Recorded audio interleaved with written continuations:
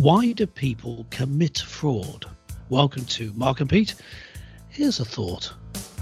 Choosing a life of fraud is a path that's flawed, as you then plot and plant your way, but your big reward is answering to our Lord when you face him on Judgment Day.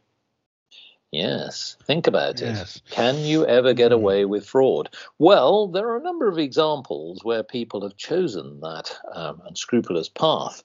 Here's a few examples.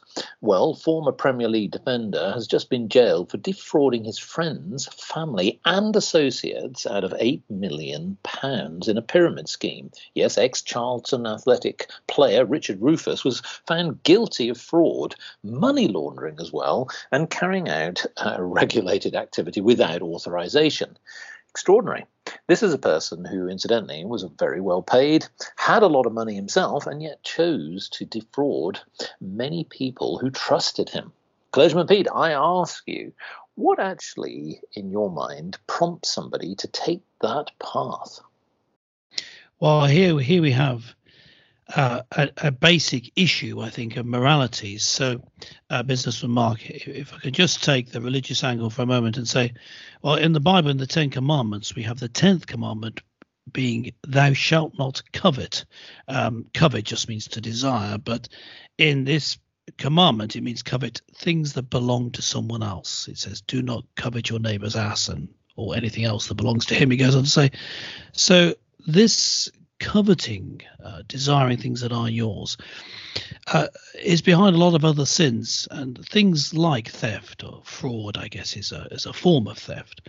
Comes from this basic desire. But the Bible goes on to say that you really can only put the blame if you committing sin, so having been tempted because you covet.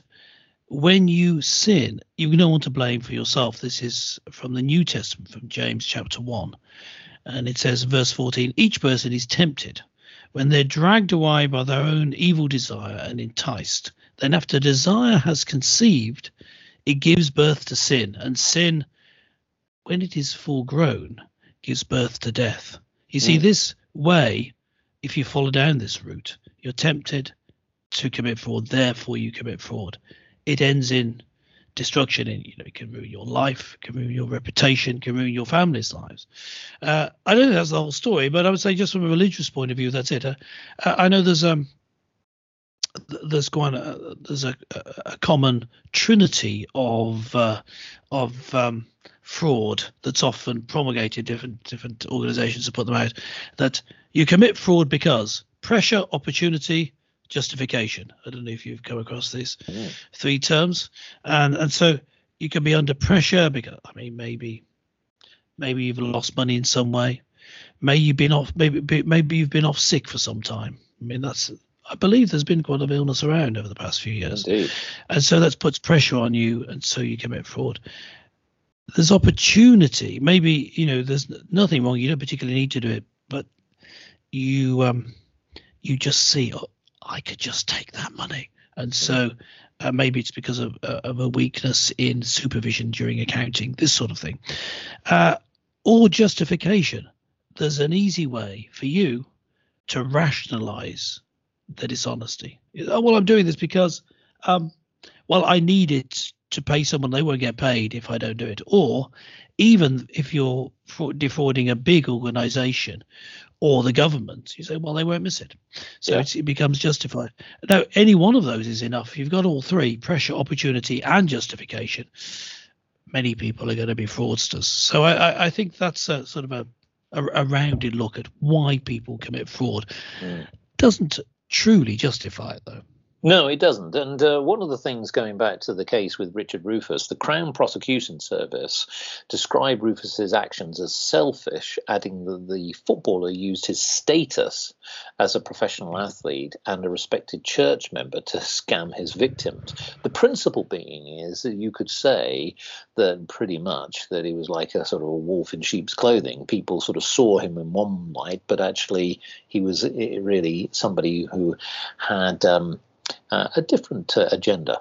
But here's the thing: in business, of course, if we put that sort of lens on fraud, we've seen this happen many, many times. People sort of perhaps being guilty of insider trading. We've also seen the recent times where the collapsed cryptocurrency exchange FTX has really been under scrutiny as well. Now, of course, what this means is that the person who'd set it up, Mr. Bankman-Fried, has been charged with cheating investors, committing fraud. Now, cryptocurrency is a controversy in itself, and we won't go down that route. But the crucial point here is that whenever you create a scam, or if you create something in business where you're ruining not just those investors that you've defrauded, but you've also got the consequence as well beyond that. That's the friends, the families, the trust, the relationships that all fit there. And what you're really creating is an ecosystem of fraud. Now, many people have seen this with the pyramid schemes and the Ponzi schemes and many other things, whether they be in real estate, banking, and many other areas of business. But yes, I think that one of the things that often people are guilty of, and again, this is just one lens and one perspective, is the point of status. And I was interested in that in the sense that you can hide behind status. If you think of the Robert Maxwell side, where this is going back into the 1980s, when this is a man, a media mogul, magnate that basically had access to a wealth of funds, particularly on the pension side.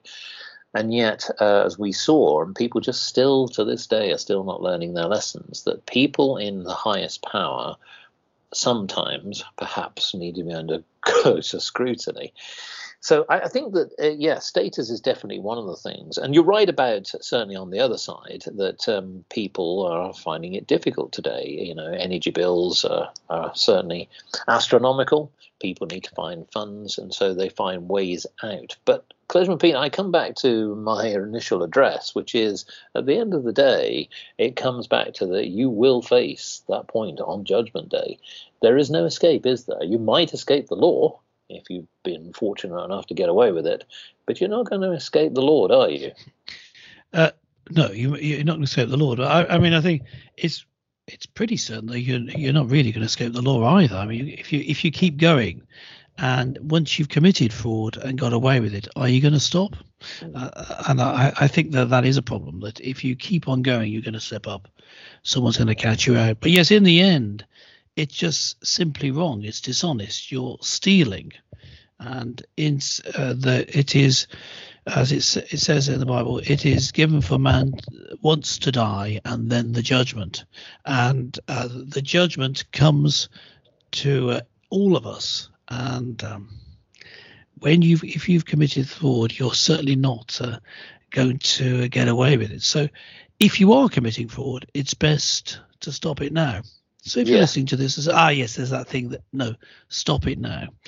You need to repent of it, and you need to, I suppose, if possible, pay back what you've defrauded, because you say, well, that might cause me to get into trouble. Yes, but think about, if you're keeping it, you're holding on to the spoils of your sin. So have you really, really repented? You've got to think about, I think people need to invest in the future, and that includes investing in the future for this life and the life to come. Yes. Well, of course, the other thing is that if you find yourself in this position where you think you're going down this path and even contemplating it, that is the trigger, surely, to reach out for help.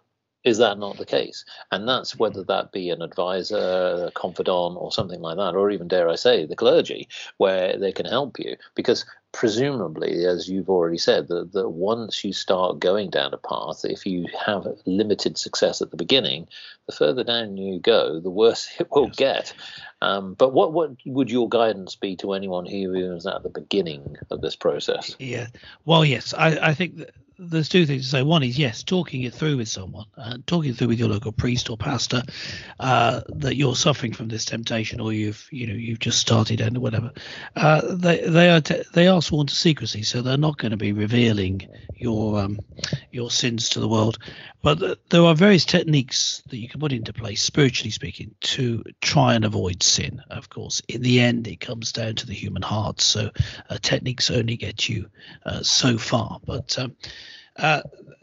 the other thing that I would say is this: if you've just started down that route, if you're in the position where you think, well, I need help to stop this, because of pressure, because of I can easily justify it, because of it's I'm able to do that trifecta or trinity of fraud.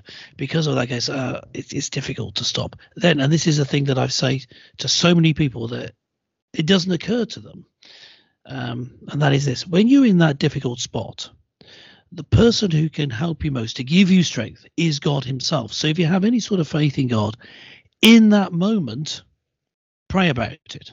When you're sinning is the best time to pray. God can help you out. And in fact, in Scripture, it says God will. You're not subject to any temptation that is not common to man, but God will always give you a way out. So it's always a way out. So always pray. And the final thing is this: if you're in that situation again and you're just starting down that route, it is.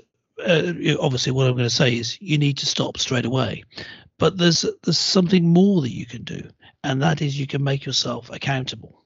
You can, in telling the priest, or maybe it's a pastor or a friend that you trust, that you've been doing this, and say, I'm going to report back to you next week. Then you give yourself some sort of accountability, and it may be even finally that you can help out your employer and say, look, I was looking at this and I see there's an easy possibility for fraud here. But you may want to tighten that up. Yes. No, that's... You may even win out by being honest about this. Well, indeed, yeah. And of course, what we should ask as Open Up is to our listeners, have they been a victim of fraud? We'd love to hear from them. Yeah. So I'll leave it you to close out. Yes, let's close out for this week because we do want to hear from you. Let us know. This is how you do it. Go to markandpete.com. Just simply make sure you're subscribed and you can leave a comment. Please do on this and every episode. But for Mark and myself, it's bye for now. Catch you next time on the next exciting installment of Mark and Pete. Bye. Bye for now.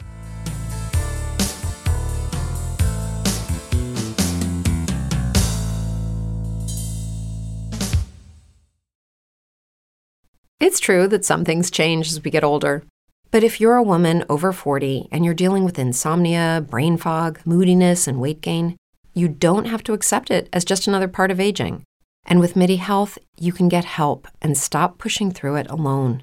The experts at MIDI understand that all these symptoms can be connected to the hormonal changes that happen around menopause. And MIDI can help you feel more like yourself again. Many healthcare providers aren't trained to treat or even recognize menopause symptoms. MIDI clinicians are menopause experts. They're dedicated to providing safe, effective, FDA-approved solutions for dozens of hormonal symptoms, not just hot flashes. Most importantly, they're covered by insurance. 91% of MIDI patients get relief from symptoms within just 2 months. You deserve to feel great. Book your virtual visit today at joinmidi.com. That's joinmidi.com. Grand Canyon University, an affordable private Christian university, is one of the largest and fastest growing universities in the country, offering more than 270 programs online. In addition to federal grants and aid, GCU's online students received nearly $130 million in institutional scholarships in 2022. Find your purpose at Grand Canyon University. Private, Christian, affordable. Visit gcu.edu/myoffer to see the scholarships you may qualify for.